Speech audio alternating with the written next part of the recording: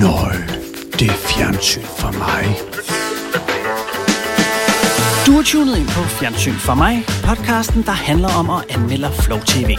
Havde det været en actionfilm, var vi nok gået med undertitlen Resurrection, men vi må nøjes med den lidt mere afdæmpede version, nemlig afsnit 28, på trods af, at dette er episoden, hvor Dan Andersen vender tilbage.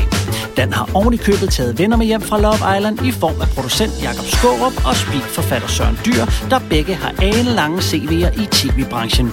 De får selskab af Karsten Kit Nielsen, der også står bag Teenage Awards og Reality Awards. Sammen med dette yderst kompetente panel skal vi snakke om curlingbørn i programmet Skrub A-skat for TV2 og TV3's Grand Old Lady, Familien for Bryggen.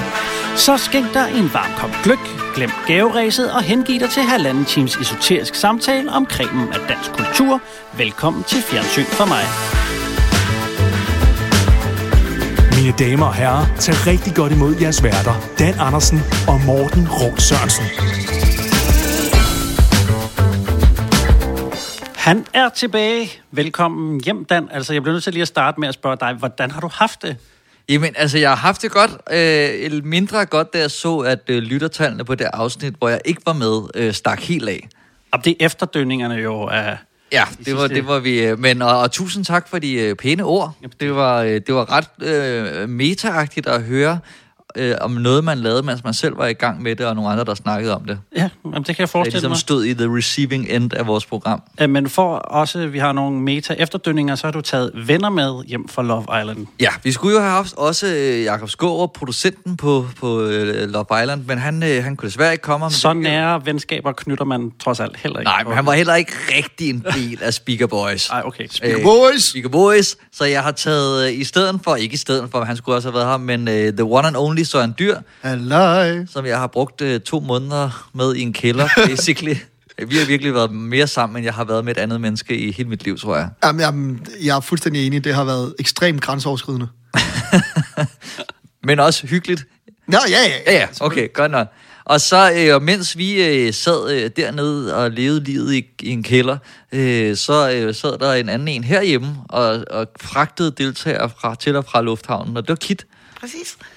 Hvordan var det, altså ligesom at tage imod vores aflagte Love Islanders? Det var hektisk, ikke? Altså, det er jo så live, som noget kan være, og der var mange, der søgte, fordi at de gerne ville ind og date dem, der var i programmet. De havde så bare set afsnittet 24 timer senere, end der var sket, så nogle gange var der sket lidt mere, end hvad de havde set, når de så kom derned, ikke? Så det var ikke altid, det var... Jeg kan afsløre, at Rasmus har altid lige fået en hånder. Ligegyldigt hvad for et afsnit, du er ved at se.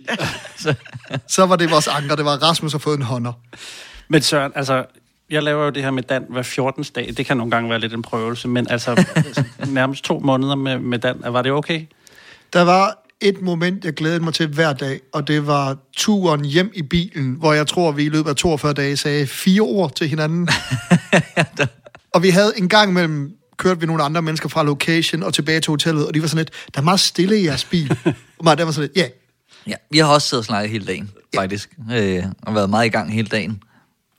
Så det var meget fredfyldt, fordi så kom man jo også hjem på hotellet og skulle ned og spise, måske i buffeten, som var sådan et meget, jeg ved ikke, hvad ordet er for det konference. Beige. Ja. Alt maden var beige. Ja, hvor der jo også bare var larm og hotellarm i lobbyen. Så den der tur i bilen, og så hotelværelset var ligesom der, hvor man havde ro i hovedet. Du fremstår utrolig gammel, når du sidder og fortæller om det, og så var der nogen, der larmede i min mad. Nå, men altså, hvis vi kunne have været noget den der i en slup-rock, altså, det havde været helt perfekt, og så en gang imellem lige gå op i en speakerbox, og så gå ned igen. Det var lidt vores liv, jo. Men skete der ikke noget, altså, på de her ture, der plejer også at ske noget med crewet og bag kameraet og sådan noget? Er der ikke nogen slibrige detaljer? Udstemte deltagere eller sådan et eller andet? Altså, der var rigtig mange, som vi ikke opdagede. Ja, eller som du ikke opdagede i hvert fald. Jeg opdagede dem, og så var sådan, ikke mit problem. Jeg tror, den eneste, vi manglede dernede for at gøre det her til gammel, det var Brian Mørk på en eller anden måde. Ja. Vi havde sådan meget vi er ældre mennesker, lad os være i fred-agtig stemning. I mængden af irritation. Ja, altså jeg kunne forestille mig, at der var bedre stemning i førerbunkeren, lige inden russerne rykkede ind i Berlin, end der var. Der var et toilet, vi havde sådan et speakerlokale nede i kælderen, og inde i speakerlokalet ligger der et toilet. Som var vores, synes vi. Ja, men alle andre på produktionen synes, de bare kunne åbne døren og bruge det toilet, og mig og Dan gjorde det til en konkurrence i at gøre det så akavet for mennesker, der prøvede at bruge det toilet, som overhovedet muligt, så der spredte sig en stemning af, lad mig bruge det toilet. Så vi hudede af folk, og vi råbte, kæft, du skyder højlydt af piger, og så, altså generelt prøvede vi at skabe så lidt en velkommen stemning nede i vores lokale som overhovedet muligt.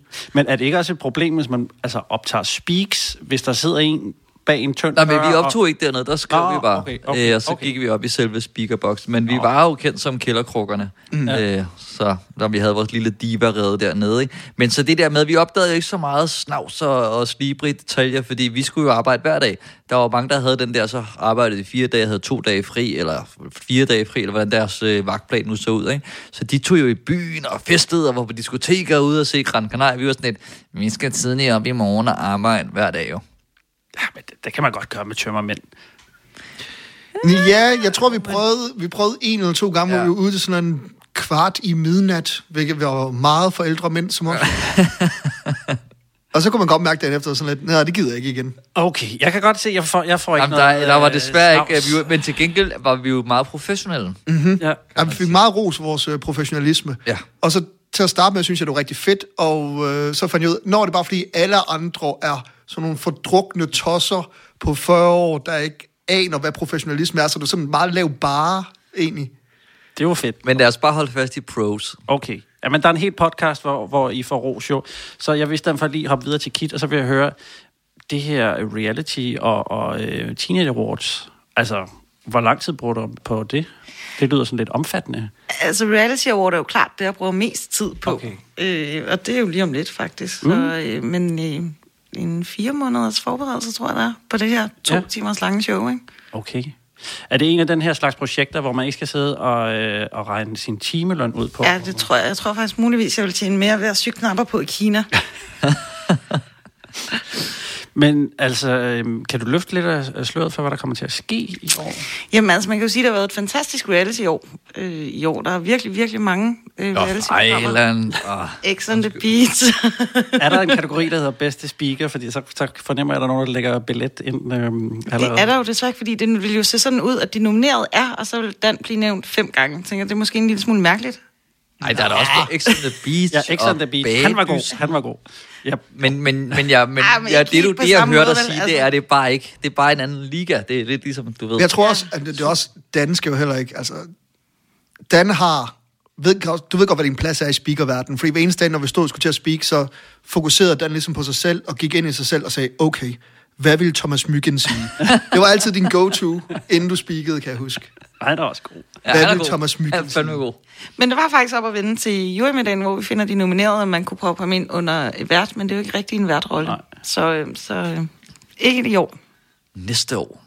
Med tilbagevirkende kraft. Ja.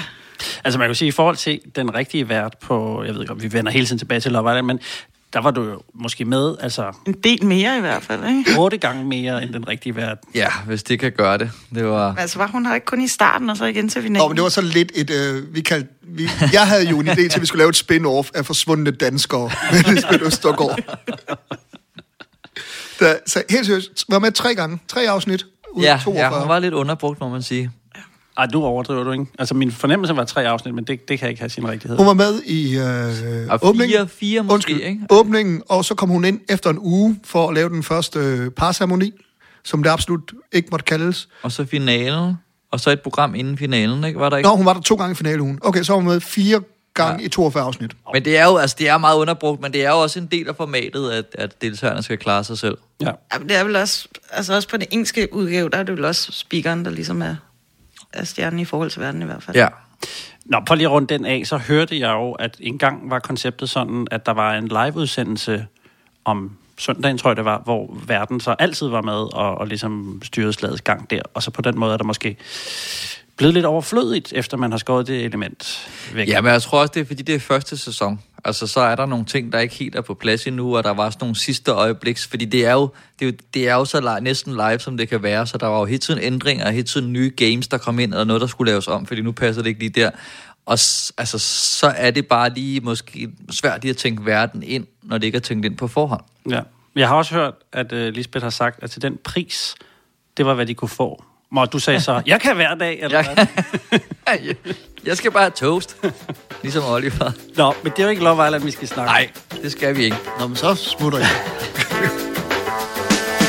I Skrub A-skat følger vi de 3 forkælede curlingbørn, Maria, Oliver og David, hvis forældre benytter denne kærkommende lejlighed til at få sparket deres snyltende afkom ud over redens kant.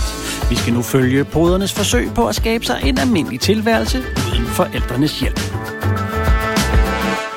Altså ja, præmissen er jo ganske kort, at det er nogle unge mennesker, der har det lidt for maligt, og de skal losses ud af reden. Og den præmis skal vi selvfølgelig snakke meget mere om, men bare af ren nysgerrighed, hvornår flyttede I hjemmefra? Fordi de her, de er sådan i start 20'erne, sådan mellem 20 og 22, ikke? Mm. Jeg har flyttet hjemmefra et par måneder før jeg fyldte 18. Men det er jo også typisk, at piger flytter altid lidt tidligere hjemmefra. Ja, jeg flyttede sammen med en veninde og var lidt træt af alle de der tider, man skulle være hjemme på, så jeg flyttede lige et par måneder før. Jeg kan allerede mærke, at du begynder at gyde olie på vandene, når du skal komme ind her. Jeg tror, jeg var 20, eller lige inden 20, eller sådan noget. Jeg husker det som 1920. Ja. 27 mod på livet. Ej, jeg er 24, tror jeg. Måske 23. Kan det passe? Okay, jeg huskede det som værende sådan noget 32, eller det var bare i forhold til os. Vi sidder i min forældres stue lige nu. Mange unge vælger i dag at blive boende hjemme så længe som muligt. Blandt andet fordi det er billigt og belejligt. Det er meget sjældent, jeg betaler for at fylde benzin på. Det plejer bare at komme af sig selv. Og forældrene skubber ikke altid på.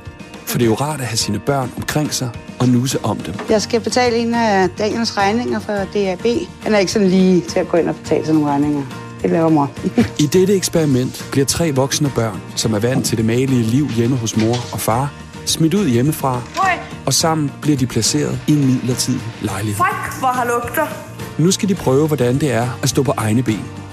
De får 2 måneder til at finde deres egen bolig. Den starter altså allerede fra i dag. Har du fået snakket med ham der boligportalgud? Jamen, jeg ved ikke, hvad jeg skal gøre. Hvordan går det i din jagt egentlig? Jeg synes virkelig ikke, jeg har overskud til at sidde og søge på nettet. Bliver de rigtig voksne, eller må de flytte tilbage til mor og far? For helvede! Jeg ved ikke, om vi skal starte lidt med castet, inden vi går ind i selve...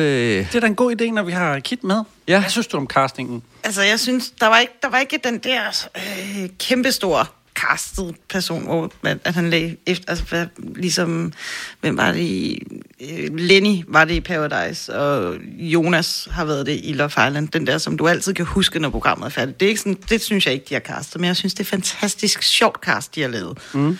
Det er meget forskellige typer, som jo har samme problem, så jeg synes faktisk, det er et udmærket cast, de har sat op til det her, så er der jo ikke de der store reality-stjerner i sådan et her program. Men vil det ikke være svært at kaste til sådan et program, fordi man skal ud og finde nogen, hvor der sådan, altså vi leder efter, vi udstiller der ikke, men vi leder efter en rigtig doven type, der bor hjemme ved sine forældre, sådan, altså er det ikke svært at sælge? Det er det, jeg tænker ikke, at det har skulle været svært at finde dem, der skulle være med i hvert fald.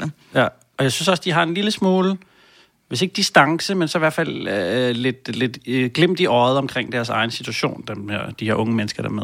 Jamen, har man måske castet forældrene i virkeligheden? Jeg tror, jeg kan huske at læse castingsopslaget i sin tid, da de ledte efter det. Og der var det sådan meget pænt skrevet, at de ledte efter familie, som havde hjemmeboende børn, som de måske synes skulle flytte hjemmefra. Så det er helt sikkert forældrene, der er castet.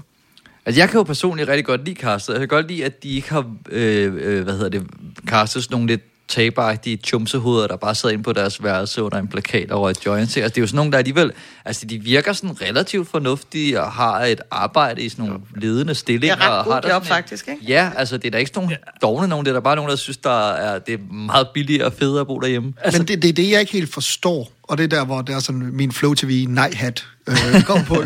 Jeg er jo ikke den store forbruger af Flow TV. Men jeg forstod det ikke helt. Altså, til at starte med var jeg sådan lidt... Hvem der var, der havde meldt sig, og så virker det lidt som om, så er det forældrene, der har meldt sig til programmet og sagt, vi vil gerne af med vores barn, og vi gider ikke selv have en samtale med dem forresten. Og så bagefter var sådan lidt, hvad skal jeg så forstå? Så skal jeg forstå, at forældrene er nogle martyrer, eller er det forældrene, der har meldt sig selv til, at vi skal se dem fejle som forældre? For det er jo det, de har gjort. Det er nogle mennesker, der har meldt sig til et show og sige, nu skal vi forresten lige se os have fejlet i opdragelsen. Og jeg tænker, hvorfor? Jeg tænker altså, den der castingsproces, det har været sådan noget med, at så man kunne se opslaget, og så er der nogen, der har tagget og sagt, det må være jer. Altså, jeg tror ikke, der er nogen forældre, der selv melder sig til det her, tror jeg det? Jamen, det må de have gjort på et eller andet tidspunkt. Ja. Altså, der har været et ja i processen. Ja, altså, de er blevet spurgt sådan om, hvordan... Altså, der tror jeg, det er der, de siger ja. Jeg tror altså, det er sådan noget med, at nu har situationen bare været sådan så længe, og jo, det ville da være meget dejligt, hvis de flyttede hjemmefra. Men jeg synes også, især fædrene har sådan lidt en sjov tilgang til det her... Hvad er det Daniels far, der er sådan lidt... det bliver helt eminent. Altså, som bare er ret fedt. som er sådan lidt, han bare nyder det der med, at okay, nu skal vi bare se vores Bambi på glat is. Ja, men det er jo samtidig en erkendelse af, jeg overgår sgu ikke lige at få ham hyldet. Altså, det er mærkeligt, som så. Jamen, det er også fordi, det jo ikke er nogen problemer. Jeg havde forstået programmet, hvis det var sådan, at okay, min søn er narkoman, han har stjålet vores fladskærm 6 gange inden for 2 måneder. Vi har for mange fladskærme, simpelthen.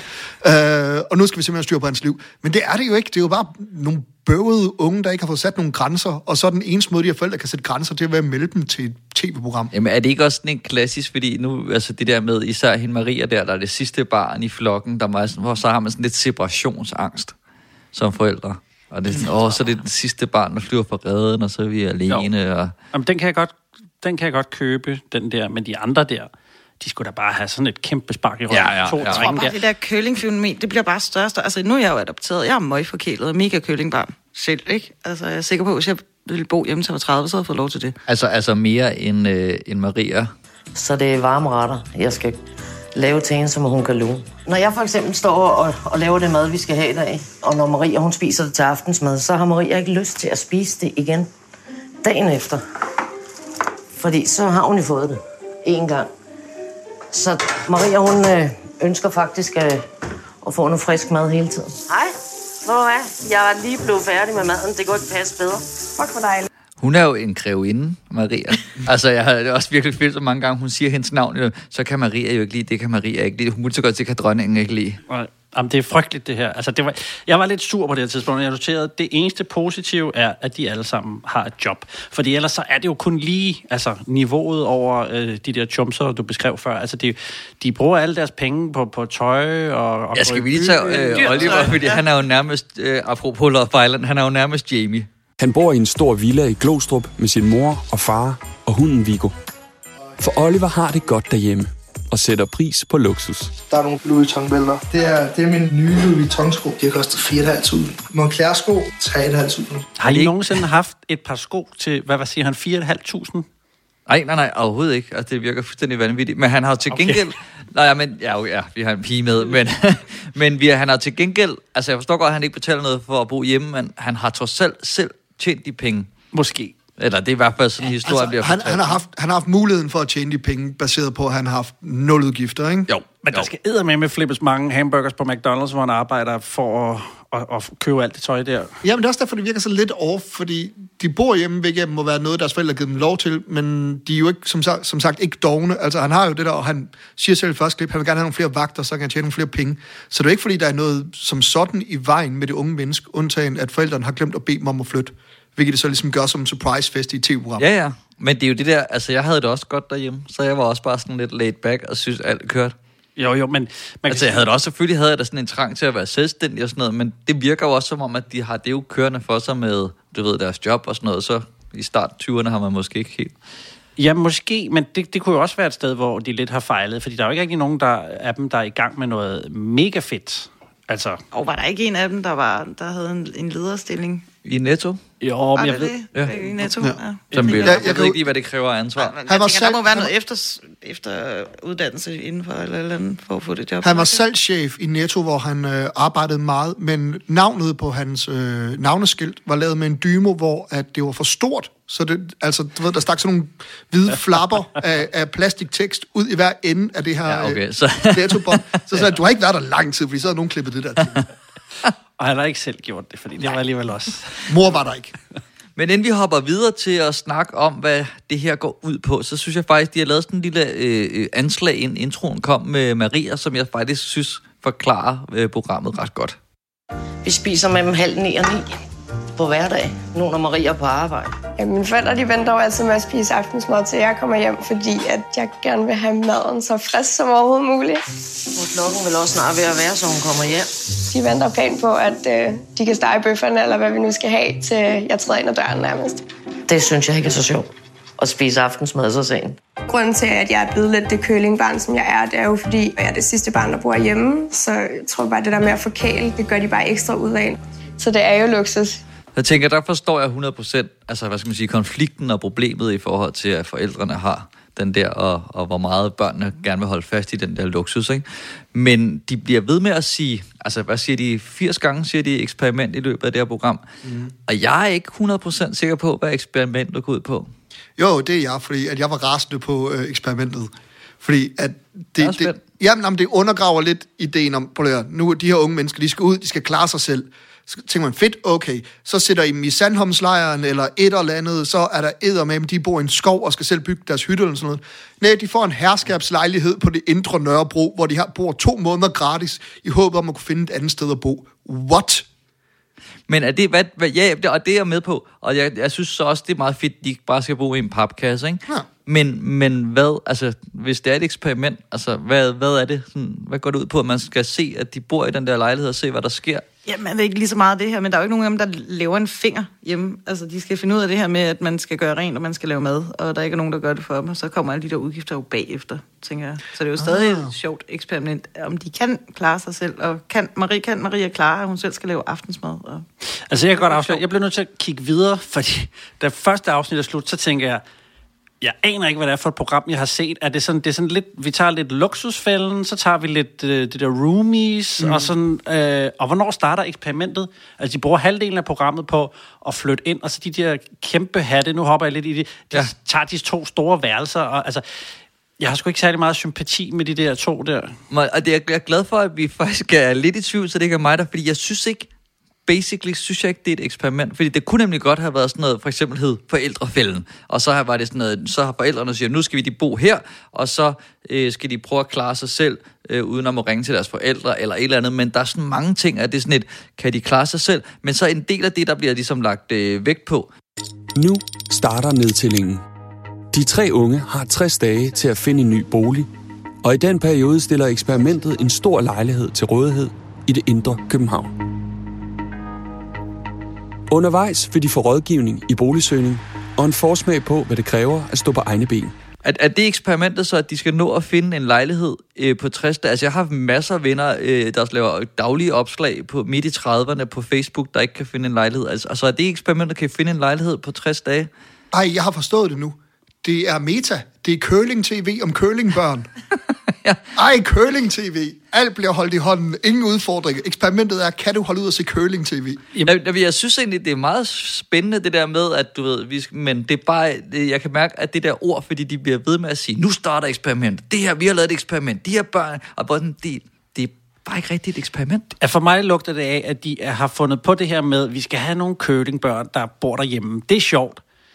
De skal gøre et eller andet. Og så har man fundet på det der med eksperimentet bagefter. Altså, det virker ikke sådan helt super gennemtænkt. Og så det er lidt lige meget så, synes jeg. Altså, jeg synes heller ikke, det er nødvendigt. Altså, det er sådan, jeg kunne godt have set. Jeg har nemlig også set videre, fordi nu var det kun 3 programmer, og jeg vil egentlig gerne se, hvad der skete, og for at se, om det ligesom...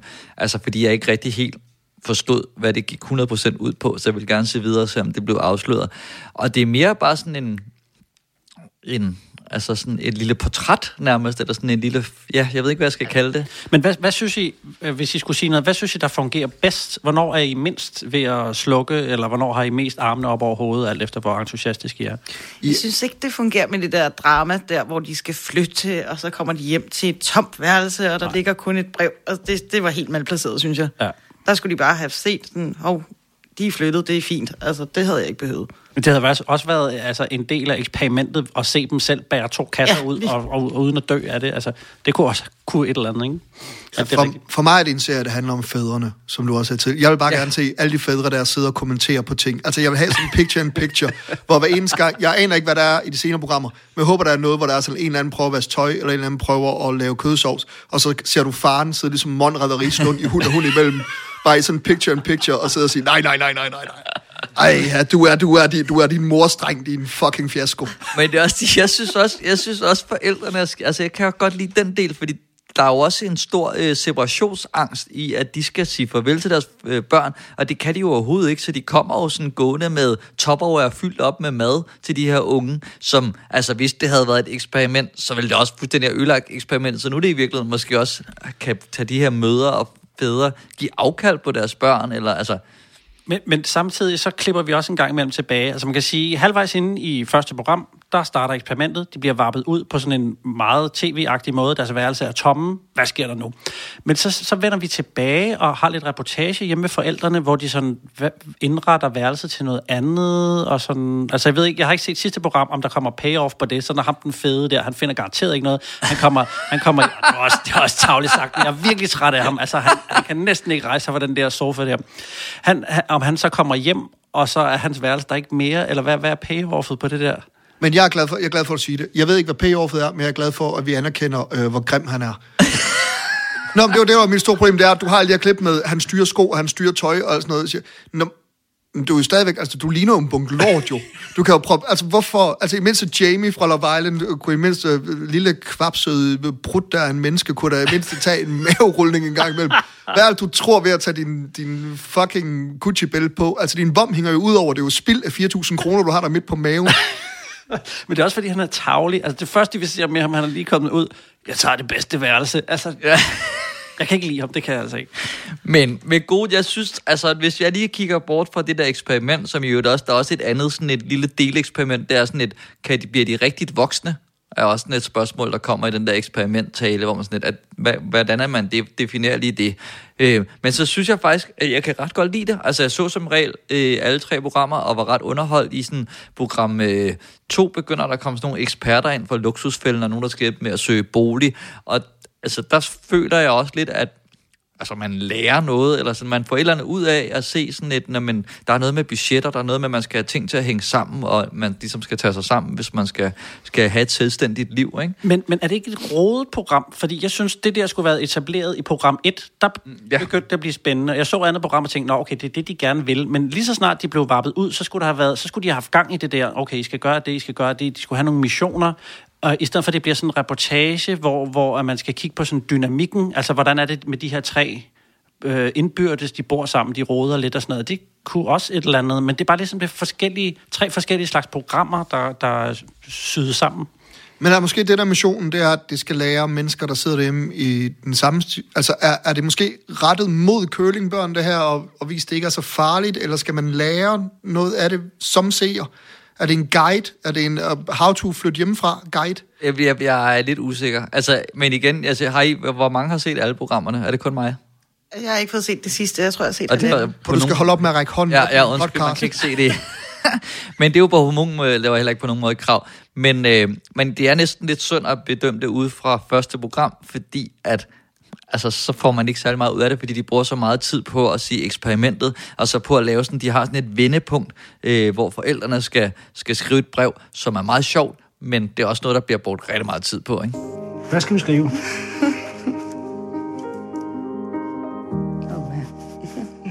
Skal vi skrive noget med far? Vi har... dagen er kommet i dag. Nej, det er sgu for... Det er jo ikke en begravelse. Hvad vil du så skrive? Det er så i dag, at du flytter hjemmefra. Men husk, vores dør er altid åben.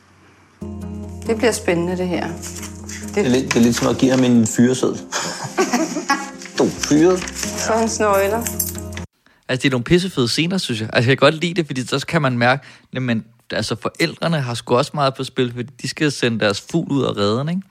Nu siger du pissefede. Okay, pissefede. Jeg synes bare, det er meget underholdende. Jamen, jeg kan godt lide det. Det, der så sker i program 2 og 3, for at afsløre lidt, det er, at lige pludselig, så trykker de bare på speakeren, og ræser igennem det eksperiment. Så er der gået 50 dage, altså du ved, så er der gået, nu er de færdige, og og så er det sådan, altså sådan klip til, du laver jo ikke noget, klip til, nu er der gået 40 dage til, altså så det der med, at de skal lære at bo sammen, og hvem køber ind, og hvem gør ren, altså det er meget, meget, meget lille del af det, ikke? Jamen, jeg forstår, jeg synes, det er så rodet, og jeg synes, det er mærkeligt at lave, altså 3 episoder af det her, og man kommer først rigtig i gang med eksperimentet, som de kalder det. Er alt for sent? Altså, det er så mærkeligt paced. Jeg ved ikke rigtig, hvad det er, jeg har med at gøre. Måske er det, altså the long con, måske er det her en lang plan, ligesom årgang 0 eller sådan noget. Og så næste år, så kommer I 3 samme personer, og så hedder programmet, nå, så du i Ribos. Altså, og så har de 60 dage til at komme ud af Ribos, og så året efter det noget metadonafvinding, så er det bare os, der ser en menneskelig derute hen over år, og det gad jeg godt. Ja, det kunne faktisk være fedt. Så det næste afsnit det hedder Betal af skat. Og så, ja, præcis. Og se, skat, det fungerer. Jamen, der må være et ordspil. Men for at samle op på, hvad skal man sige, præmissen der, er vi enige om, at det her eksperiment i hvert fald ikke er tydeligt. Altså, hvad det går ud på. Det skulle lige have haft en udviklingsweekend mere, og så måske være struktureret på en anden måde, vil jeg sige. Det er. Men til gengæld, så har det, altså jeg vil godt stadig tale for, at jeg synes, det har nogle fede scener i nogle af de senere afsnit, hvor at ham der den ene, altså hans kæreste, nu er der spoiler warning, hans kæreste er blevet gravid, altså så kommer der jo, det er jo måske også lidt heldigt, så kommer der fandme noget på spil, ikke? Nu skal han simpelthen se at blive voksen, og de skal jo have et hus og alt muligt, ikke? Og så skal de se møde i banken, og så har han været i byen hele natten og vågnet op pissestiv og siger, jeg er sur på mig. Altså, hun står der helt gravid og helt træt og tænker, fuck, det er mit barns far. Altså, så er det synes jeg, det er fedt. det. Ja, men det tror jeg ligesom er en appelsin, der falder ned i turbanen på dem, tror jeg ikke det? Jo, for satan. Det er den samme, der... Altså ikke lige på de 2 mennesker der, hvis liv er ødelagt, men altså på os andre, ja. På dem, der ligesom har lavet programmet, er den der historie kommet ind. Jeg tror ikke, det var det, de havde tænkt sig med de her curlingbørn. Nej, nu står det med 2 andre dvaske deltagere sådan lidt, I skulle ikke have været med, det skulle bare handle om Fjumme og hans barn. Men altså, ja, jeg ved ikke engang, hvordan vi kommer rundt om det her program, fordi jeg synes, det råder så meget. Så, altså... Ja, jeg har lige et klip, jeg gerne vil spille, som bare lige for... Jeg synes, der var nogle ret fine, små sådan, bites i det. Altså, hvis man tænker på det ligesom en rejse måske, så er det jo ikke, fordi man savner sine forældre efter en uge, man er på ferie. Så det kommer nok til at ske, når jeg skal have vasket noget tøj og sådan noget. Det kan godt være, jeg savner dem. Og på den måde fik vi også undergravet hele eksperimentet. Det er jo bare en lille rejse. Jeg er jo snart hjemme igen. Skal vi hoppe til nogle stjerner? Lad os gøre det. Jamen, så kan jeg godt starte den her gang. Altså, jeg må også anerkende, at jeg blev alligevel mere, så et afsnit mere, men det var simpelthen for at forstå, hvad det var, jeg sad og så. Der er nogle små glimt af et eller andet, og det kunne godt have blevet et program, men altså, der er simpelthen noget med flowet, der gør, at jeg kan lige snitte op på 3 små stjerner. Søren, vil du kaste ud i den? Jamen, det vil jeg da godt. Hvad er det ud af hvor mange? Ud af 6. Okay, ud af 6 stjerner. Okay. Til at starte med vil jeg godt lige sige, at jeg er blevet lidt tryggere ved den her podcast. Tidligere talte med dig om, at jeg ikke ser Flow TV, og jeg sad og så det her, så sad jeg og tænkte, nå, er det resten af Danmark bare altså, nyder? Er det mig, der er freaken? Så det er meget dejligt at sidde og tale med mennesker, der ser meget Flow TV, der også synes, at det her var under standard for, hvad man kan forvente der. Jeg må indrømme, ja, så lad os... Jeg kan ikke... Okay, så giv det 2, fordi at de der fædre er ret grineren, eller sådan noget. Jeg har ingen anelse om, hvad I vil give 6 i det her program, for at være helt ærlig. Men det får 2, bare fordi, at han skal til at være far, det er også hårdt. Det er en stjerne. Det er sådan en mercy-stjerne. Ja, det er en mercy-stjerne. Hvad er det? Det er 2. Værsgo. Kit? Jamen altså, jeg synes jo, castet er sindssygt godt fundet, og jeg synes, at det kan noget. Jeg synes, det er lidt kedeligt, så jeg tænker, 3 store stjerner vil jeg gerne smide efter. Du på store stjerner? Ja. Okay. Altså, jeg er jo faktisk også rigtig glad for castet. Jeg er glad for, at de har fundet nogle, som sagt, nogle unge mennesker, som et eller andet sted er altså fornuftige og passer deres skole og dygtige og alle de der ting, ikke? Og jeg synes, det kunne have været værre. Altså, det kunne have været sådan en gakket pseudoproduktion, hvor de sad og filmede sig selv hele tiden inde på værelset. Altså, og det er heller ikke gået over til at blive sådan helt DR3's, hvor alt bare skal være eksperiment, selvom de siger det mange gange. Så jeg synes faktisk, at det er landet et fint sted midt imellem. Noget, jeg slet ikke var inde på, som jeg synes trækker lidt ned, det er de der meget opstillede scener, hvor det er sådan noget... Daniels mor vækker ham jo hver morgen 4:00, og så ser man Daniels mor vække ham 4:00, hvor man tænker, klokken er ikke 4 der. Altså, det er den ikke. De har ikke været ude at filme ham blive vækket 4:00, også noget med, og Daniel vågner alt for sent af sit vækkeur, og så ser man, han ligger og sover, og så ringer vækkeuret sådan, der var I jo ikke. I har ikke stået og ventet til det vækkeur ring. Altså, så der er for meget sådan fup, også hvor de kommer ind og finder det der brev, og så står der jo allerede en fotograf derinde, hvor det sådan, altså, du bliver ikke overrasket, du ved jo godt, der sker noget, fordi Det kan du mærke. Altså, de må også være dummere end lovligt, hvis der er sådan et kamerahold, hjælper dem med at vække børnene klokken 4, og børnene ikke siger, hvorfor er der et kamerahold, og så kommer hjem en uge efter. Det var derfor, der var et kamerahold og vække mig i sidste uge. Ej, mand. Og det der er sådan et eller andet, der er ikke helt... Altså, jeg synes på en eller anden... Altså, jeg var stadig underholdt, og jeg synes, det er et godt cast, og jeg kunne godt lide at følge dem. Det er bare et eksperiment. Det er ikke et eksperiment. Så jeg vil altså gerne ramme på 3 stjerner også. Jeg synes også, at konceptet holder. Altså, jeg kan godt lide det der med, at der er så meget curlingbørn, vi skal lave et program. De kunne have gjort det så meget federe. Ja, men de kunne virkelig også have gjort det værre. Ja, det kunne de sagtens. Må jeg lige spørge om ting? Kan du spoile, hvad det så slutter med, du har set sidste... Ja, det kan jeg godt. Flytter de hjem igen? Daniel og hans kæreste, jeg har lyst til at sige Linette, men det er vist ikke helt rigtigt. Nå, de får lov at låne sådan lidt langt ude på landet, men et stykke dernede af, så kører de, eller leger sig ind i, eller får i hvert fald sådan en, en villa. Det der, når man deler en villa. Hvad hedder et villa-rækkehus? Søren, kan du ikke skrive noget til ham, han kan læse op, sådan er resumeret, så det fungerer meget bedre. Villa-rækkehus. Er det ikke det, det hedder? Når man deler en villa? Villa-lejlighed. Og så, Maria finder et værelse i Vandløse. Ups, der var et værelse. Fedt, jeps, flytter ind på et værelse. Og vores Oliver der, han flytter hjem igen. Nej, okay. Så behøver jeg ikke se. Det var bare det, jeg skulle vide sidste afsnit. Jeg kunne godt mærke, det var derfor, jeg trak den. Jeg vidste, det var ham, du ville... Olivers forældre havde simpelthen købt en større lejlighed til ham, men det viser sig, at vaskemaskinen der havde ikke skånevask. Og så må man jo hjem igen. T-shirten kan kun tåle skånevask. Og så var der bare en fantastisk scene. Jeg kan ikke huske, om det er, hvor det er henne, hvor at det... ham med Oliver, han er hjemme og stak med sine forældre, og de siger, nu må du simpelthen se at komme i gang. Ja, jeg snupper lige en nektarin. Okay, ingen tager noget alvorligt i det her program. De fleste danskere har nok hørt om familien fra Bryggen, der tager udgangspunkt i den barmfagerlige Kesters brogede omgangskreds på Islands Brygge. Men holder TV3's Big Characters slagskib stadigvæk vand efter 14 sæsoner, eller er silikoneimplantatet slet og ret sprunget læk? Det startede i 2011, dengang, og det havde nærmest glemt, hvor Mikkel Kessler jo et eller andet sted var omdrejningspunktet. Og det er jo, hvad skal man sige, flagskibet inden for Big Characters. Jeg kan ikke huske, der har været noget før det. Nej, det er også min sådan... Stripperkongens piger. Yeah. Ja, de var alligevel ikke, altså det var sådan mange. Der var han selvfølgelig måske det den karakter. Været med Voldborg. Nå, men hvor mange, er der noget, I har fulgt med, Kit, Søren? Nej. Det her, det var første gang, jeg så et afsnit. Jeg kender selvfølgelig karaktererne, som jeg jo gør fra mediebilledet, ikke? Men det her, det var første gang, jeg satte mig ned og så et afsnit.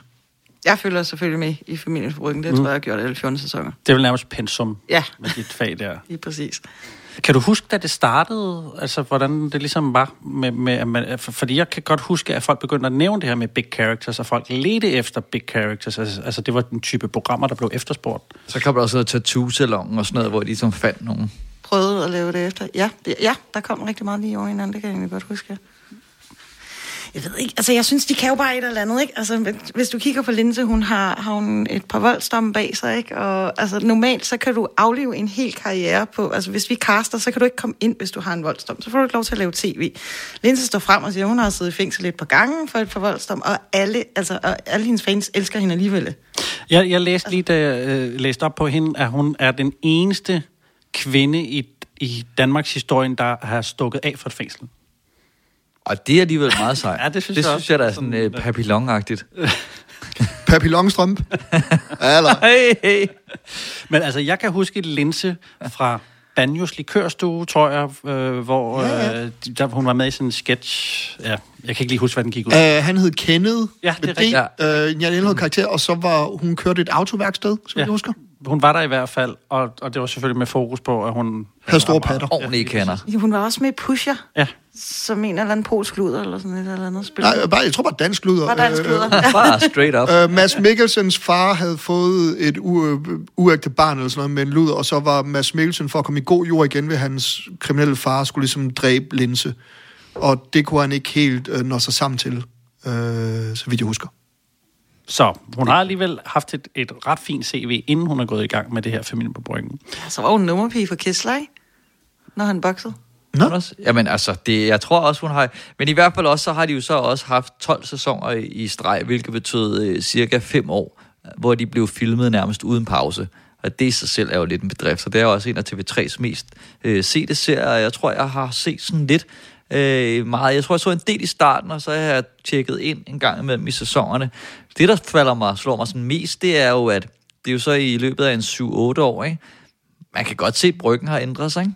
Jo. Altså dengang, hvor der var det familien for Bryggen, altså der var det virkelig Amager, ikke? Og nu er det jo lidt fancyt. Ja. De bor jo heller ikke på Bryggen, nogle af dem, i den nye sæson, vel? Nej, og det skal sige. Vi også snakke lidt om, for det synes jeg faktisk taber lidt på det. I denne sæson er familien fra Bryggen. Linse udlever sin spanske drøm. Hej alle sammen. Hej. På mit bed and breakfast, der går det forrygende. Bedre end nogensinde. Stephanie og Cengiz skal træffe en stor beslutning. Men skat, hvor skal vi giftes? Vi har jo hele tiden snakket om Spanien, men er vi sikre på det? To be. Og så er der meget mere at se frem til i familiens liv. Ej, hvor er du god, skat. Du rider på hesten. Hvorfor skal der også komme en politimand nu? Ej, hold nu op. Lange, jeg har fundet din vibrator. Hvor mange af dem her? Og så er der sådan en dejlig, mens musikken kører, en præsentation af castet, og den tænker jeg, der kan vi måske lige selv tage lynhurtigt. Mest fordi der ikke er lyd på deres, det er bare billeder og tekster. Det fungerer ikke så godt i en podcast. Vi har jo selvfølgelig The Main Star, Linse, stadig med. Hendes datter, Stephanie, / Gekko. Så har vi, jeg tror, det udtales Cengiz. Jeg var helt op at køre over, der var en person, der hed Genghis. Ja. Altså, og apropos Jan Elhøj, ikke? Så snakker jeg ligesom Kette Krøder, den her næleren. Fordi jeg havde en længere periode, når en gang jeg får en søn, så havde jeg leget med det, om man skulle Genghis, for jeg synes, det var fucking fedt navn. Og så går det op for mig, at der er sådan en tyk tyrkisk pizzabud, der hedder Genghis, så sådan, men det kommer ikke til at ske. Så fik jeg nedlagt det. Og sammen har de så datteren Alba, som er ny for mig i hvert fald. Jeg ved ikke, om hun har været med i nogle af de forrige sæsoner. Det har hun vel nok. Jeg tror lige, hun skulle fødes først. Ja, hun ligner en på knap 2 eller sådan noget. Det ved I noget mere om. Hun er 2. En af de andre helt fra starten af er Ditte, Linses veninde, som har det der virkelig markante grin. Og så er der en ny person, i hvert fald jeg ikke kendte, Moster Neller. Moster Neller har været med i et par sæsoner. Okay. Jeg kendte ikke Moster Neller, som er Linses homoven. Ja. Og så er der en, som ikke er præsenteret, men som også spiller en rimelig stor rolle, Burger, Gekkos veninde. Ja, hun har også været med et par sæsoner. Og jeg synes jo allerede, det er meget sjovt, at de alle sammen har navne, øgenavne. Altså det er allerede nu, er vi over i den. Jeg har som om, du fuldstændig glemmer The Man, Madras Martin. Som for mig er stjernen i det her show. Hvis vi havde haft en pris, havde han fået den. Ja. Altså, de er jo faktisk nomineret til årets scoring, de der Madras Martin til reality. Ej, hvor fantastisk. What? Men vi skal jo også lige sige, at vi faktisk er hoppet tilbage. Altså, vi har jo set første afsnit af sæson 14, så vidt jeg husker. Så vi er jo markant bagud i forhold til den her storyline. Ikke? Kit, kan du huske, hvad vi er nået til nu? Hvilket afsnit er det mest aktuelle? Det ved jeg faktisk ikke. Jeg tror, at sæsonen faktisk lige har haft afslutning. Ja, okay. Så det er det 16 afsnit, det kører, mener jeg. Så hvis vi lyder lidt bagud, så er det simpelthen derfor. Altså hvis der er nogen, der ser serien og tænker, hvorfor ved de ikke det? Så er det fordi, vi har primært taget udgangspunkt i et afsnit, som er det første af sæson 14. Men også af respekt for serien, fordi det her er jo en af de her, altså det er jo nærmest en institution, men også hvor at de starter nogle historier, som også bliver præsenteret her i første program, som altså kører lidt igennem hele sæsonen, så vidt det plejer at være i hvert fald. Jeg går også ud fra det er sådan her. Ikke? Selvfølgelig kommer der nye til, men der er de her main stories, så det er jo nærmest, altså med de navne, altså vi er næsten over en fiktionsserie, ikke? Mm. Men for lige skal vi lige sådan prøve at tage historierne i denne her første afsnit i hvert fald. Vi har Linse og Moster Nellers bed and breakfast i Spanien, som de skal bygge. Mm-hmm. Har de været dernede før, eller det første gang, vi ligesom møder dem i den her spanske setting? Jamen, nu bliver jeg lidt usikker, fordi Linse, hun har jo lavet sin egen tv-serie også med det her, hele det her Costa del Sol, som man kunne følge, da hun flytter derned. Nå. Så nu kan jeg ikke huske, om man ser, hun flytter derned i sidste sæson. Så der er simpelthen spin-off? Ja, hun lavede sit eget, altså det var ret sejt faktisk at lave sådan en, ligesom Netflix, og du kunne betale for at komme ind og se 2 sæsoner af Linses Costa del Sol. Okay. Jeg kan ikke huske, hvad vi får den. Godt, fordi jeg synes nemlig, vi hoppede ret let og elegant hen over, hvad søren der egentlig foregik der i Spanien. Ja. Altså ligesom pludselig var vi der bare, men altså hvis vi har haft en hel sæson med det, så igen. Og noget andet, vi apropos springer meget lidt henover, det er, at Gekko og Genghis skal udvide deres skønhedssalon, og de har lige været nede og skrive under. Men man er ikke med noget... Altså, jeg tænkte, det er da en stor ting, men det er heller ikke så vigtigt, hvor jeg tænker, i andre programmer vil man nok have været med ned og se underskriften, eller du ved, se det store øjeblik, ikke? Jamen, jeg tror, de har fundet ud af, at med de her karakterer, det der fungerer er interaktionen og samspillet mellem visse figurer, så de gør alt muligt for at sætte en situation op, hvor i første blok, der er det Linse, Lange, som hun bliver kaldt, og Niller, som ligesom har noget sjovt sammen.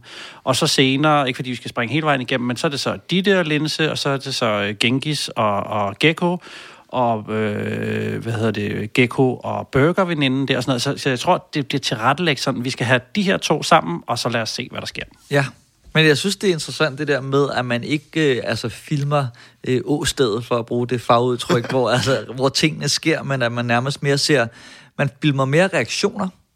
Også der er på et tidspunkt, hvor at Burger og Gekko skal bygge sådan en hoppeborg badebassin til Alba, og hvor man tænker, men nu bliver det sådan noget gakkerløje, hvor de ikke kan finde ud af det. Så er det mere sådan, du ved, så kommer Genghis hjem, og så skal vi se reaktionen på det. Tak. Igen, jeg var meget nervøs for at deltage i den her podcast, fordi min kæreste og hendes venner slur i reality råt, og jeg var meget, ikke uinspireret, men meget ligeglad. Jeg ved ikke, om det er fordi, at luften er gået ud af karakteren, eller hvad der, men det her, det var bare hverdagssituation, og jeg tror, mange følger med, fordi at de føler, at de er blevet en del af familien, fordi jeg synes ikke rigtigt, og det med al respekt, folk elsker det, det skal de simpelthen have lov til. Jeg forstod ikke det fede, for jeg troede, at de her karakterer var meget større end livet, og var nogle ekstreme personer, men de er jo alle sammen ret stille og rolige. Hende der Gekko, hun bygger et legehus ude i baghaven, og det har hun lidt problemer med. Det tror jeg, vi alle sammen har. Så kommer manden hjem, han er ikke sur over det, han synes, det er et meget fedt legehus. Så var det. Altså, det er alt sammen historie, hvor hvis du kom til mig som min ven og sagde, ved du hvad, jeg lavede i weekenden, og så begyndte du at forklare den her historie. Jeg vil røvkede mig med at sidde og nikke høfligt og sige, nå, okay, og hvad sker der så med det legehus? Jamen, altså, Birgitte kunne meget godt lide. Okay, fedt. Skal vi komme i gang med arbejde, eller hvad? Altså, det var nogle vanvittige små hverdagsøjeblikke, der ikke var noget drama i overhovedet, synes jeg. Men det er jo lidt det der præmissen, og det vi snakkede om før, det her med, at de var jo det første karakterdrev, altså den her første familie, hvor at det var, at man fik lov et indblik i deres liv og hele det her hverdagsliv, og det er jo det, folk bare har taget til sig, og sådan føler, at de kender bare familien på Bryggen. Men det må være det, fordi altså plejede de at være bimlende nuts, fordi de virker alle sammen, alle konflikter er sådan lidt, det skulle jeg heller ikke have sagt, det kan jeg godt se, og så er de alle sammen gode venner igen.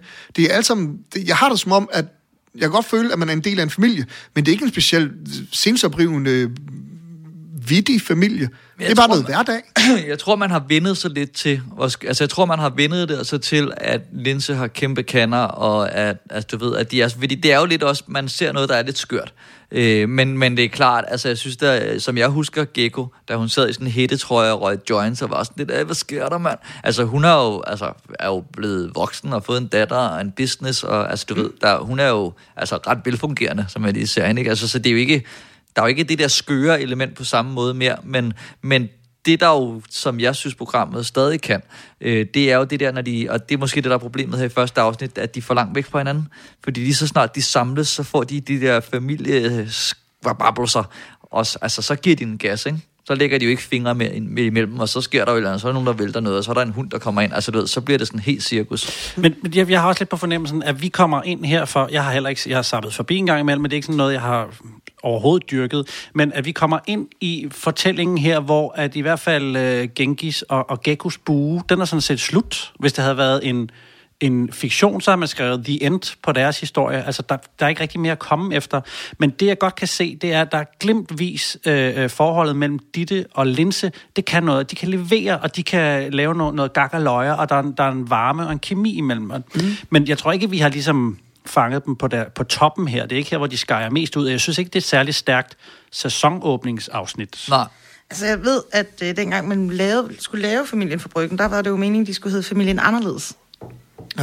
Ville de gerne kalde programmet, men det ville deltagerne så ikke, så det ender med på Familien fra Bryggen. Og det var jo fordi, da de første sæsoner kom over, de var bare en mega anderledes familie, ikke? Hundene, de hopper rundt op på bordene, og hele det der forhold, de har, Kessler, Mopper og Linse og Gekko, det er bare helt unikt. Og altså, en lille smule skørt, og den æder det råt, som når man sidder og ser programmet, og det var helt fantastisk. Men de har bare lavet det så mange år nu.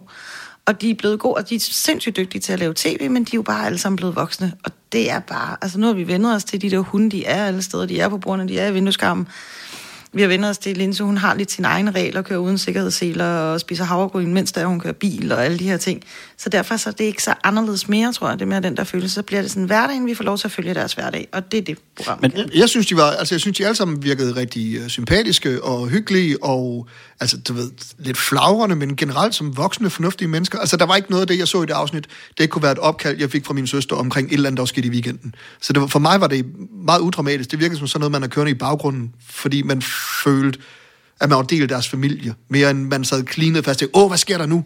Men det er det, jeg også synes, der er spændende på en eller anden måde, selvom jeg ikke har været fastseer, så følte jeg mig også lidt hjemme, og jeg følte, jeg kendte dem, og jeg vidste nogenlunde, hvad jeg kunne forvente, og så var det ligesom bare sådan lidt, altså, det er ret godt, slå hjernen fra tv, ikke? Og bare lade sig underholde af noget skørt.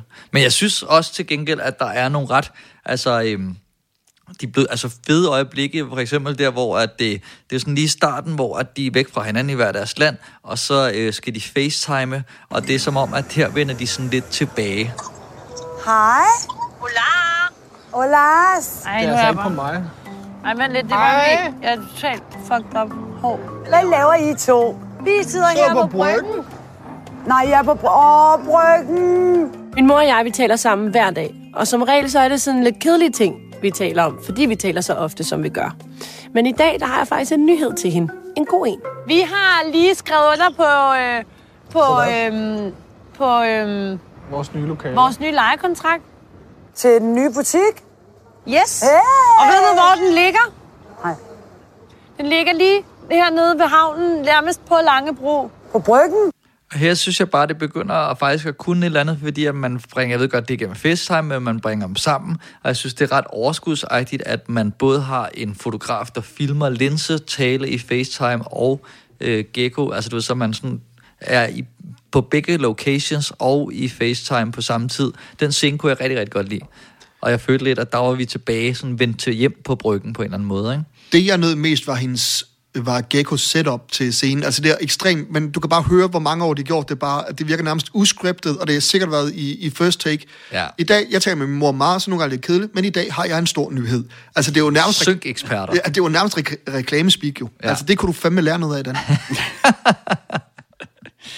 Men det er jo også det, som var min anke dengang, at det med de unge mødre startede, at der var ikke rigtig nogen historie i det. Altså en historie kunne være, vi skal ned og tage bussen med barnevognen i dag, og så spikede man og synkede sig til noget dramaturgi i det, ikke? Hvordan skal det nu gå, og sådan, ikke? Og de ting, vi har med at gøre her, de bliver meget synket hjem, ikke? For eksempel humoren i det, der kan de gribe en lille bemærkning ud af en samtale, og så kan de smide et par synker på den, og så gør den sikkert sjov for dem, der elsker universet. Er I med på, hvad jeg mener? Ja, for eksempel den med analkløe, tror jeg, der God, er. ja. Så pludselig bliver det til en lille bihistorie. På bryggen har Stephanie og Djengis for en gang skyld gjort lidt plads i deres ellers travle kalender til lidt kærestehygge. Skal vi gå ned på Almas og få noget mad? Oh yes, oh yes. We like the Almas. Ej, hvad sker der her, mand? Skal I se mig? Har du analkløe igen? Ja. Åh, mand. En gang så havde Djengis børneorm, og der havde han rigtig meget analkløe. Altså, hvad kan man gøre? Hvad kan man gøre? Vand og sæbskat, det plejer at virke på os andre. Jeg rettede mine underbukser, og så går man hen til, at man har analkløe. Slap noget af. Er du også sulten? Kan du også have en kaffe? Men det synes jeg måske heller ikke er den stærkeste historie, at de får Almas at spise. Altså, og plus, at der er sådan en ting, hvor de har... Altså, jeg ved godt, nu OCD'er jeg lidt, men de har det samme tøj på, som de havde i starten, og det her ligger i slutningen. Altså, og der er der sket alt muligt indimellem, så der er sådan lige sådan en kontinuitetsfejl, hvor det er klart, at de har ringet, og så er de gået ned og spist, og det er sådan... Ja, så har de fået en optag ud af det, altså vi ligger det sgu i starten og i slutningen, så det er der ingen, der... Det er lidt dovent. Men du glemmer også, at der er jo en dramaturgi på hele café-historien, hvor jeg går ud fra i 14. sæson, har du set en café mange gange, men så sætter... Gekko så ned og bestiller, og så skal vi på en eller anden måde forstå, at hun selv siger, jeg bestiller ikke så meget, men så bestiller hun meget, og så er det ligesom, hun har bestilt flere ting, end en normal person vil bestille på en café. Men man ser ikke rigtigt, man ser lidt af maden ankomme, men man skal forstå i synken, at hun synes selv, hun må stille lidt, men hun har bestilt meget, og så er det scenen. Og jeg må bare slå hjernen fra at acceptere, at de mennesker, der elsker det her serie, jeg synes, det er skide hyggeligt at følge med i. Okay, den havde jeg ikke fanget. Det giver mig ingenting. Altså, jeg tænker, hele den der scene er tilrettelæggerne siger, okay, så får jeg lige lidt brunch, og så skal I snakke om brylluppet. Værsgod. Ja. Jeg følger lige op på den der, fordi der har bare været så mange scener, hvor de har været ude at spise et eller andet sted, og Gekko har bestilt halvdelen af menukål. Okay. Og så er det sådan en ting, det er sådan så er det sådan en genkendelsesglæde. Ja. Okay. Det var godt set, så som man ikke kender af Bryggen. Men man kan godt se på Genghis, at de har været meget ude at spise i den serie. Skal så også siges, ikke? Jeg tror, de har filmet, de har snart filmet i alle lande også, og der, især i London har de filmet nogle gange med morgenmad, hvor de jo har bestilt en ting af hver, eller sådan, i den lur der. Så derfor så gav det meget mening, hvis man havde set de andre. Nej, der var ikke så meget på det her brunchbord i forhold til, hvad der plejer at være. Men jeg vil sige, man kan godt mærke, at det er 14. sæson. Altså, jeg synes godt nok, det er stramt. Altså, det virker som om manus er skrevet nærmest som et filmmanus. Altså, det er tophurtigt klippet, og det er også det skal jeg måske lige sige, der er ikke så mange lydklip med i det, fordi at det er så hurtigt klippet. Altså, det kræver næsten billederne, fordi det flyder så godt sammen, det der med, at de snakker i en soundbite, som går direkte over i synken, så hvis du ikke ser billederne, altså, så er det lidt svært at forstå, tror jeg, hvad der sker. Vi kan lige prøve det her. Hej, Ditte. Lækkert navn, jeg har fået. Skal vi lige have 2 kys også? Du kan lige få 2 med. Ej, pas på, en stikker tør. Madras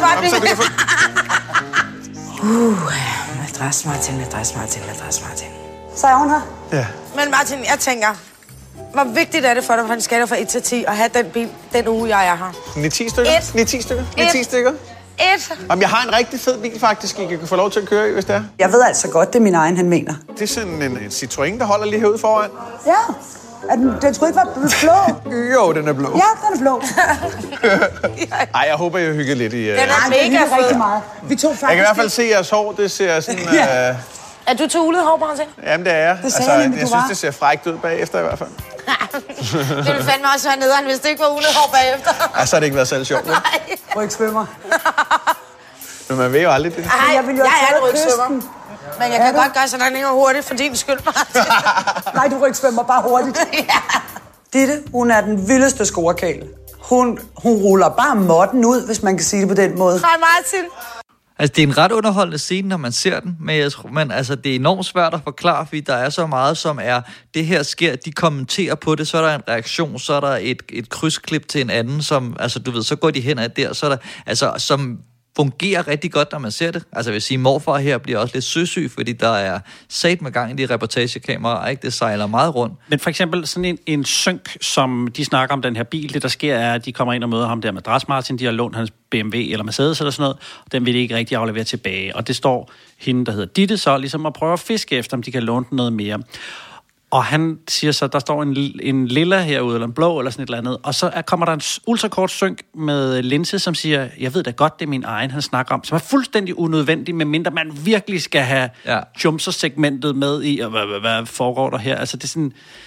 Det bliver også for meget med de der forklarmerøv. Altså. Jo, men der sker meget. Altså, der sker meget på det minut, ikke?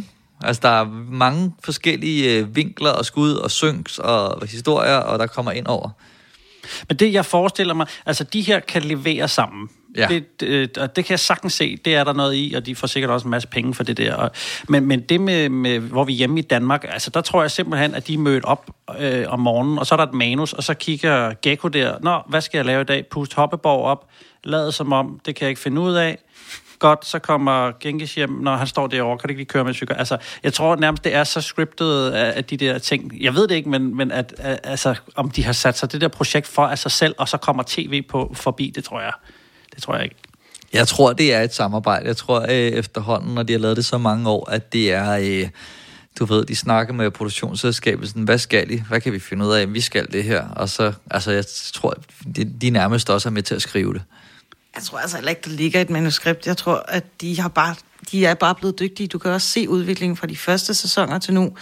De er blevet dygtige til at lave synk. Altså, det er bare været deres liv i så lang tid, så jeg tror, at det ligger på ryggraden. Plejede Linse ikke at have bordeller? Jo. Vil det ikke være... Altså, det var bare fordi, at jeg keder mig i, at de her mennesker bliver normale, fordi jeg troede, de ville være rigtig bombastiske. Ja. Hvilket jeg så vidt jeg kan forstå, har været, men nu er det blevet normaliseret. hvilket jo er et meget dårligt indgangspunkt for mig som ny seer. Men skal man ikke bare have sådan et igen? Vil det ikke være meget... Kan der ikke ske noget vildt? Ja, lidt så kørt på det. Eller andet, ja. Hende der Ditte, som jo egentlig... Altså, det var bare en fri, ældre kvinde, der prøver at score, ikke? Giv hende en single bar i Grækenland. Altså, det virker som om, der skal være et eller andet til at aktivere dem. 6 rejser i Thailand. Gør et eller andet. Jamen, jeg er enig. Det er dagligdag jo. Jeg sidder og ser en helt normal dagligdag. Altså, hvis man skulle sige noget ved det, så er det, der er jo ikke rigtig, for at bruge et klamt udtryk, noget på spil. Altså, der er jo ikke nogen konflikt. Der er jo ikke noget modstand overhovedet. Altså, det er jo mest bundet op på, at der er nogle skøre samtaler som denne her. Er glasset halvt tomt, eller er glasset halvt fyldt? Er det ikke sådan? Altid halvt fyldt. Hvad? Altid halvt fyldt. Altid halvt fyldt. Det er jo ikke halvt tom, fordi der er noget i det. Hvordan kan det så være halvt tom? Jo, fordi den ene halvdel er tom, men det er jo stadig halvt fyldt. Det vil altid være halvt fyldt. Men okay, men der er jo ikke noget i halvdelen, så det er jo også altid halvt tom. Nej, det vil jeg ikke sige, det er. Men det er også, fordi jeg er positivt menneske. Du er et negativt menneske. Excuse moi? Så det er måske sådan, det er. Ja, der overhovedet. Hvad snakker du om? Jo, fordi man siger jo, hvis det er halvt fyldt, så er man positiv. Hvis det er halvt tom, så er man negativ. Jeg har aldrig sagt, det var halvt tom. Du har lige sagt det. Nej, det er ikke det han. Du er simpelthen... Du har aldrig været særlig skarp. Jo, det har jeg. Han tror bare, det er noget om en person. Er glasset halvt tomt eller halvt fuldt? Men det er det jo ikke. Du kan jo godt sige, at glasset er halvt tomt eller halvt fuldt om en specifik situation. Det kan jo godt være forskelligt. Men det kan du ikke lære ham. Han kan ikke stå i 7. Og det er programmet. Det er derfor, jeg hører musik i bussen. Det er for at undgå at overhøre den her slags samtaler. Men det er jo det er. Men tror jeg, den der samtale helt er opstået sådan der, eller har den fået en eller anden form for fødselshjælp? Altså enten at dem, der sådan selv, okay, jeg ved godt, hvor hun vil hen, men nu dummer jeg den lige ned, for at vi kan få den med i fjernsynet. Jamen, jeg har meget svært ved at bedømme det, fordi jeg vil også godt indrømme, nogle gange spacede jeg lidt ud, så blev det lidt en tv-pejs. Altså, fordi det er sådan, altså, og jeg tror også, det der styrken ved programmet, det er, at man kan hoppe ind i det og føle sig hjemme nærmest midt i sæsonen, midt i et afsnit, og så tænke, nå, så er de igen, de hygger, ikke? Altså...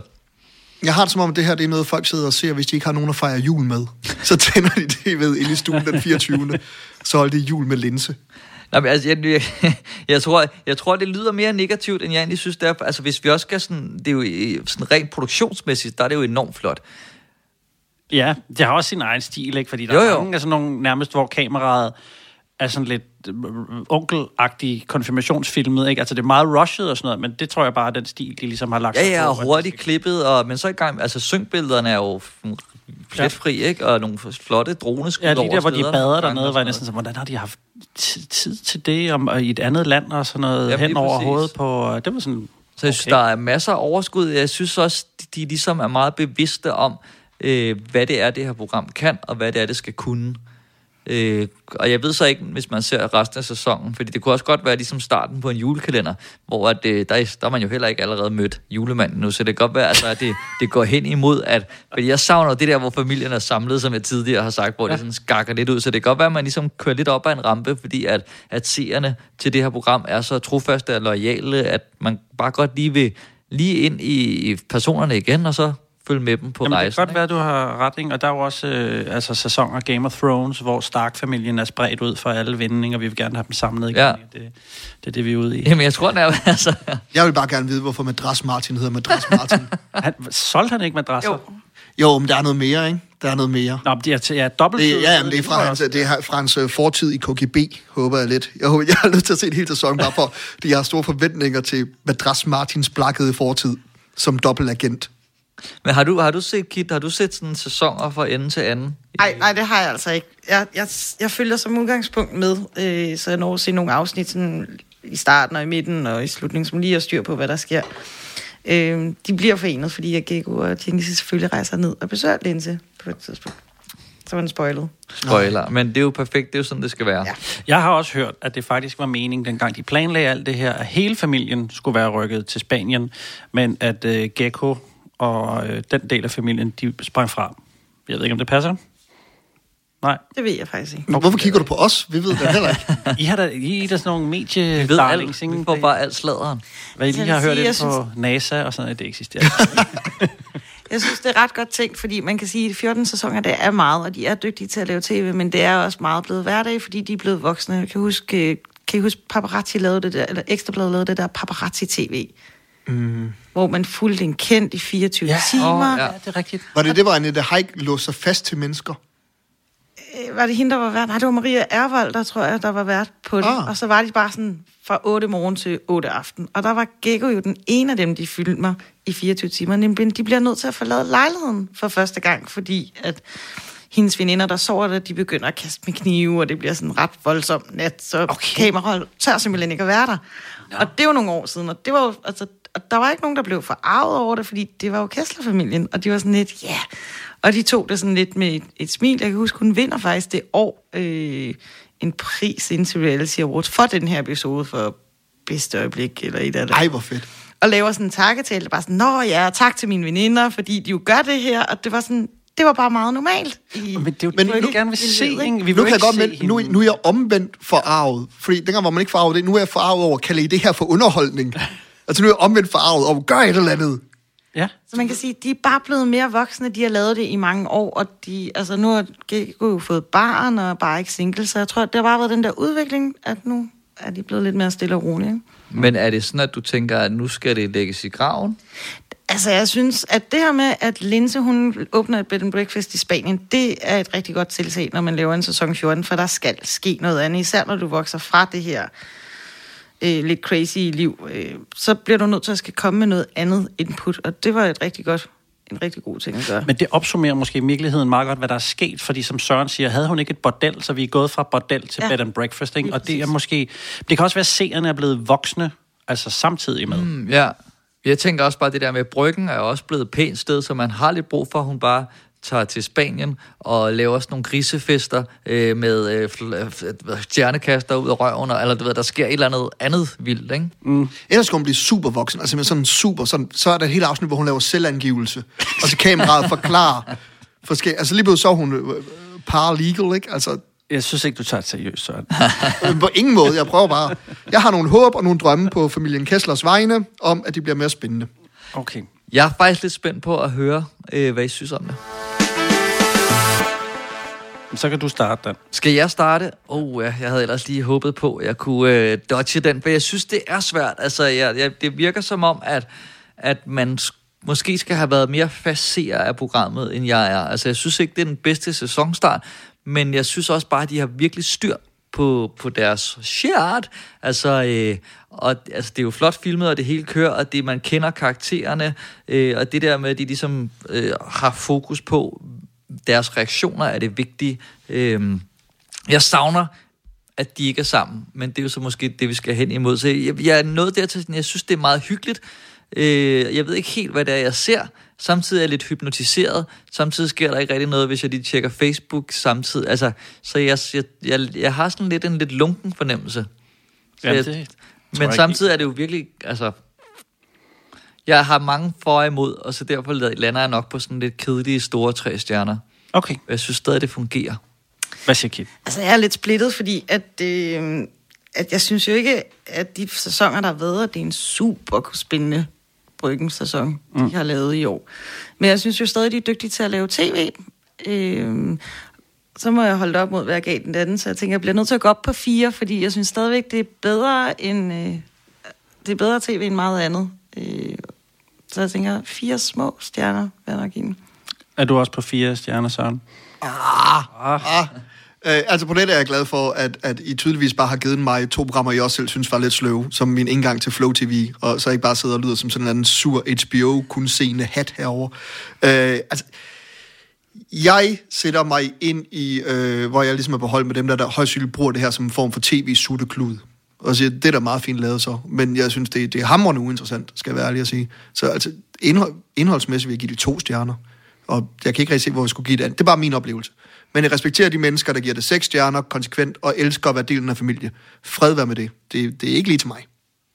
Nej, jeg har også det problem, fordi et eller andet så føler jeg, at jeg burde give det 4 stjerner, fordi det skal være højere end det andet program, men med den her sæsonstart, altså så rager jeg også lige ned på 3 stjerner igen. Altså jeg vil sige, hvad det har præsteret, hvis man skulle give sådan samtlige 14 sæsoner, så burde det jo nok have måske 4-5 stjerner, ikke? Men måske også lidt mere i forhold. Altså, jeg synes virkelig, de har flyttet barren for nogle ting. Ja, det må man sige. Men dertil, hvor vi er lige nu, hvor vi stikker termometeret ind, der bliver det altså desværre til 3 stjerner for mig også. Må jeg spørge om noget? Fordi, som sagt, jeg ved ikke så meget om Flow TV. Hvad vil man foreslå lige nu, som er en rigtig godt Flow TV? Har I nogle tanker om det?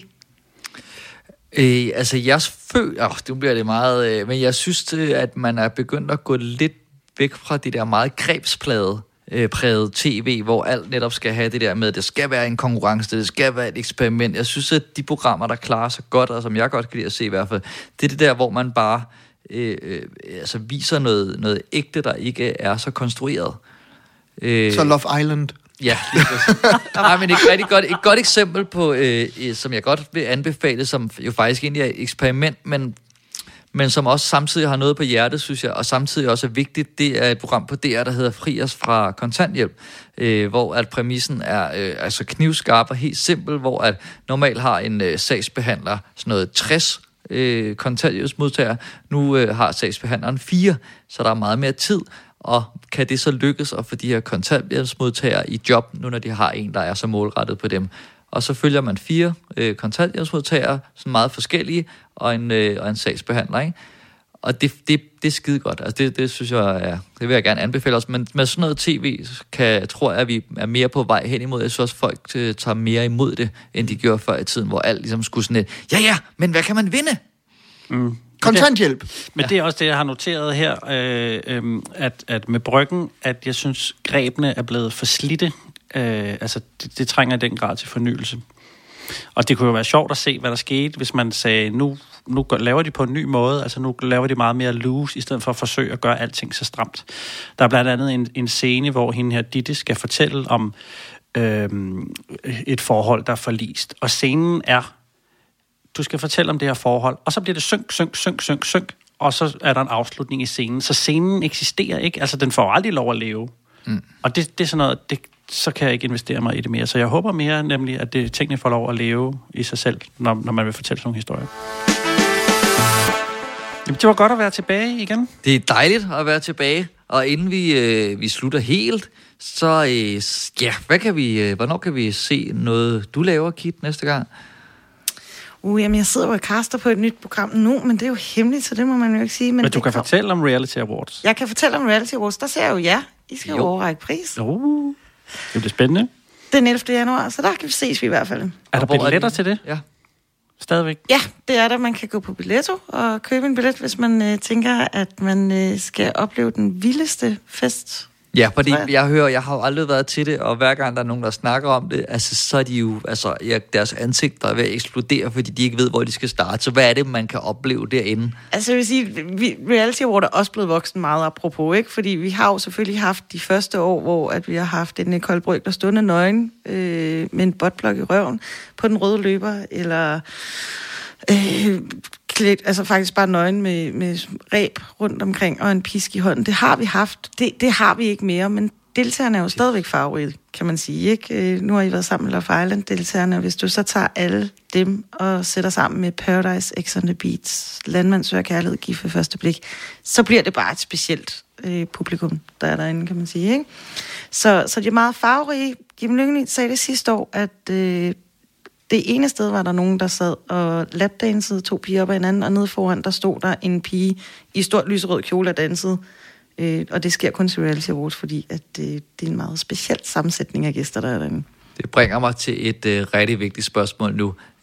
Hvad skal Morten og jeg have på sådan en aften?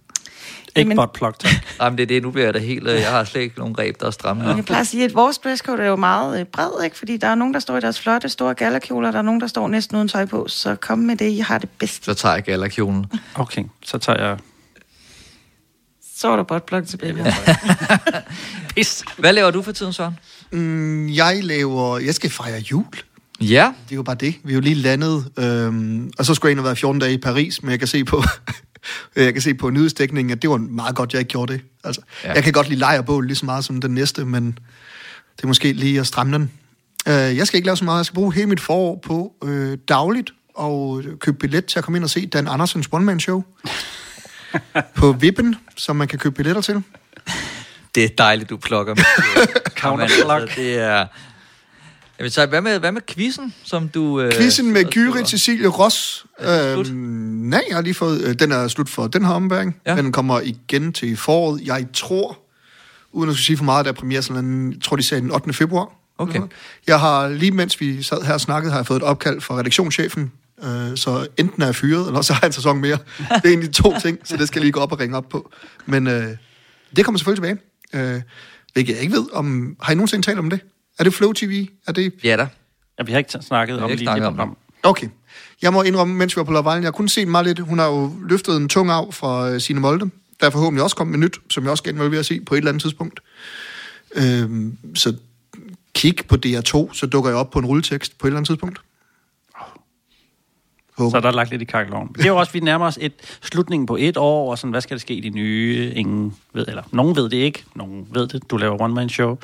Jeg vil gerne lige sige en ting, jeg har lagt mærke til, som jeg godt kunne ønske for det nye år, og det er, at vores lyttere, de går ind og giver os nogle flere ratings på iTunes, fordi det er altså gået lidt i stå.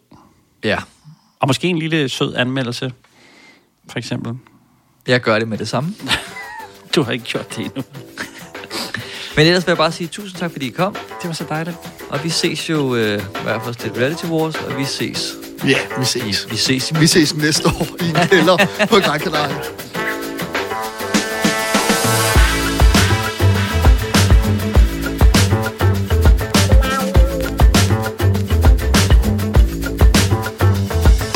Du har lyttet til Fjernsyn for mig, og mange tak for det. Hvis du har ris eller ros, så kontakt os på vores Instagram-profil. Her kan du blandt andet se nyheder om kommende episoder. Du kan også støtte os økonomisk inde på Tier, og det er 10er.dk/fjernsyn for mig. Det var alt, hvad vi havde valgt at bringe i denne omgang, men frygt dig. Vi vender tilbage, når du mindst venter det. Guds fred. Vi høres ved.